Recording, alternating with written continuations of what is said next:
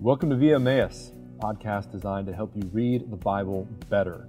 My name is David Schrock. I'm one of the pastors at Occoquan Bible Church, and my primary responsibility there is to preach the Word of God and to give theological vision for the ministries at that church. My greatest joy, though, that goes back to the beginning of any ministry in the Word is proclaiming Christ from all the Scriptures in order to make disciples of all the nations. To that end, I started a blog in 2008 by the name of Via Emmaus, and long before I was a pastor, I had any letters behind my name, I wanted to help people read the Bible better, and that is my hope and prayer for this podcast as well. For the last 10 years, God has graciously given me the chance to do that. My prayer that this podcast under the same name will do the same. My hope is that Via Emmaus as a podcast will be a weekly conversation about how to interpret and apply God's Word to our lives and in our church. One friend who's been a great conversation partner about the Bible and church ministry is Anton Brooks. For more than a year, we've had numerous conversations about the Bible, theology, culture, church, ministry, and much, much more. And now we're going to bring that conversation in front of the microphone for the purpose of encouraging others and widening the conversation. So Anton, thank you for joining me in this endeavor. I look forward to talking with you about the Bible in the weeks and months ahead. Thank you so much for having me, David. As always, I look forward to our conversations about God's Word. So let's just start off with asking, what does Via Emmaus mean? Yeah, so Via Emmaus is the name of the blog that I began in 2008. And I've often wondered if people knew what that meant. Certainly we use the word via in our speech today to describe by way of. Historically, the Latin word means road. So the Via Maris was the way of the sea. So the way of Emmaus is the Emmaus Road. And in the Bible, the Emmaus Road is the road that two disciples took from Jerusalem to Emmaus, a town about 7 miles away from Jerusalem. This is where Jesus, on the day of his resurrection, came to them and really in many ways saved them from leaving the city of Jerusalem to bring them back to join the disciples so they would receive the Spirit in the days ahead. But as he walks with them, he begins to ask them questions about what was going on, and they look at him kind of as though he's crazy for not knowing what is going on. But he allows their ignorance to continue so that he can explain from the Old Testament all that is said about Christ. And so Luke 24:27 describes how he interpreted himself from the law of Moses and the prophets. And so I can imagine a conversation with Jesus on the road to Emmaus where he is unpacking passages like Genesis 22 and the provision of the ram caught in the thicket for Isaac, the beloved son of Abraham, or Isaiah 53 and the suffering servant, or Zechariah 9 and Jesus coming into the city and explaining how that is going to be fulfilled, and a fountain of blood coming from the house of David in the rest of Zechariah, and how he's taking those passages and explaining them in light of himself and the sufferings he experienced and his subsequent resurrection. And then at the end of the chapter in Luke 24, we see him going back to the upper room where his disciples are hiding there behind locked doors, and he goes in and he begins to explain to them as well the gospel that they are going to soon proclaim to the ends of the earth. And again, he goes back to the law and the prophets and the writings, that three parts of the Old Testament, and he begins to explain to them himself in light of the Old Testament. It's been my prayer and my hope that reading the Scripture and helping others to read the Bible better would look like seeing how all the Bible is unified in Christ, and how all the Old Testament is leading forward to Him, and how the New Testament is then showing the fulfillment of those promises of the Old. And so that's where the name Via Emmaus came from, and I look forward to sharing that with this podcast. It's hard to imagine walking with Jesus down the road and not even recognizing that you are talking to the Savior and Creator of all. It's just amazing. Mm-hmm. Who is this podcast for? Yeah, so the podcast is for disciples of Christ, right? So just as Jesus came to those disciples on the road to Emmaus, the Word of God has come to us. We as disciples gather together to study the Word of God, to apply it to our lives. And really, I pray that this podcast would just be an encouragement to read the Scriptures, to read the Bible better, certainly for the disciples that have gathered together at our church, at Occoquan Bible Church, where I'm a pastor, you're a member, and this is for us in that. At the same time, hopefully it can be a resource that we share with others. I can imagine it be a great resource to begin conversation with family and friends. Maybe already some of the members of our church have invited others to join in on this reading plan. Yes. This could be a great way for conversations to share the gospel with others, and really for anyone who wants to grow in their understanding of the Word. Yeah, reading the Bible better. I mean, it's such a wide statement. I know in my personal experience through our conversations that I have learned to read the Bible better by asking questions and just applying those to my reading, the answers to my reading, and having discussions with my family, my wife and my kids over dinner about the Bible studies that we have here and all the things that we learn on Tuesday nights at our church.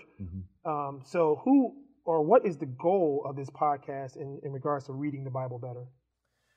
Yeah, I think, first of all, just reading, right? That we would be disciplined in our reading of the scriptures together. How easy it is for us on January 1 to be able to say, I've got a great plan. I'm going to read the Bible all the way through this year, and somewhere by May or February, we're not doing quite so well any longer. And so we just want to be a way that we're encouraging people to read the Bible.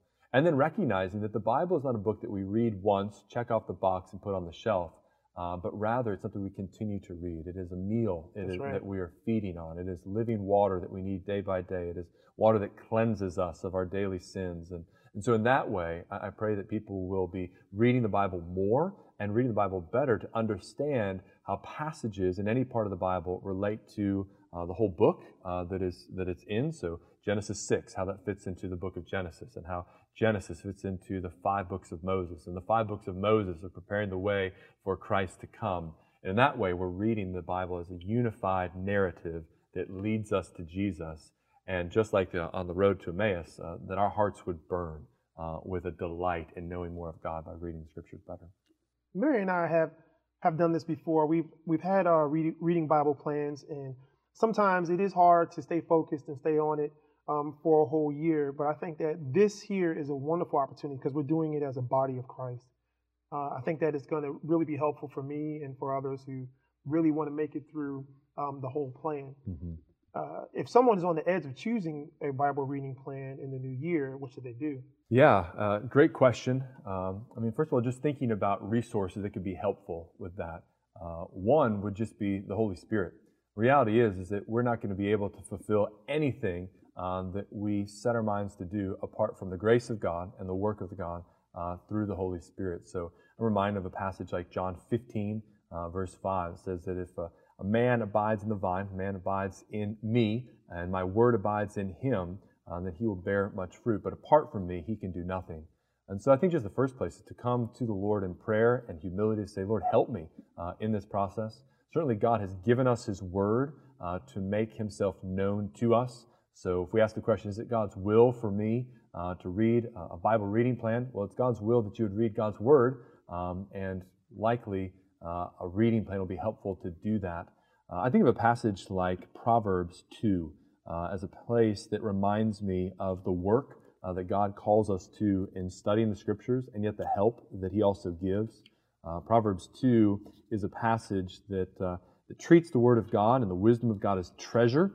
And it says this, it says, "My son, if you receive my words and treasure up my commandments within you, making your ear attentive to wisdom and inclining your heart to understanding." Yes, if you call out for insight and raise your voice for understanding, if you seek it like silver and search for it as hidden treasures, then you will understand the fear of the Lord and find the knowledge of God. For the Lord gives wisdom. From His mouth come knowledge and understanding. He stores up sound wisdom for the upright. He is a shield to those who walk in integrity, guarding the paths of justice and watching over the way of His saints. And so you just look at those verses, the first 4 verses there just talk about the wisdom of God and the Word of God as a treasure.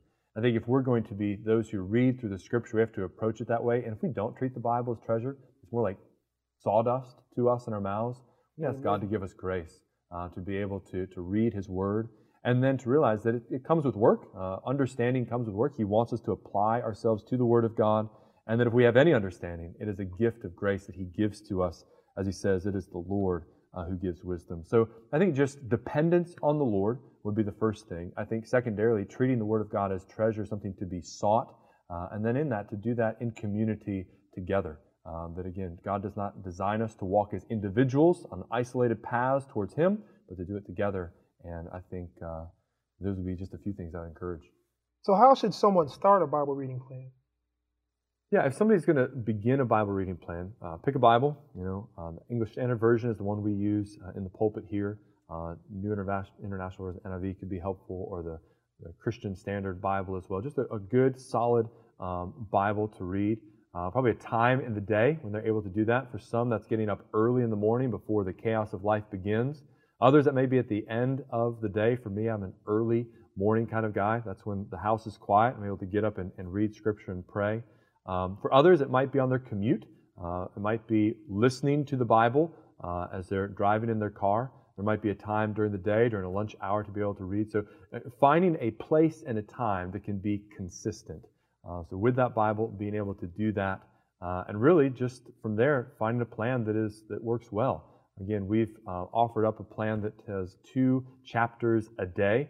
So January 1, it'll be Genesis 1 and Matthew 1, and it'll begin going through the Old Testament and the New, and then we'll just continue to go through that way.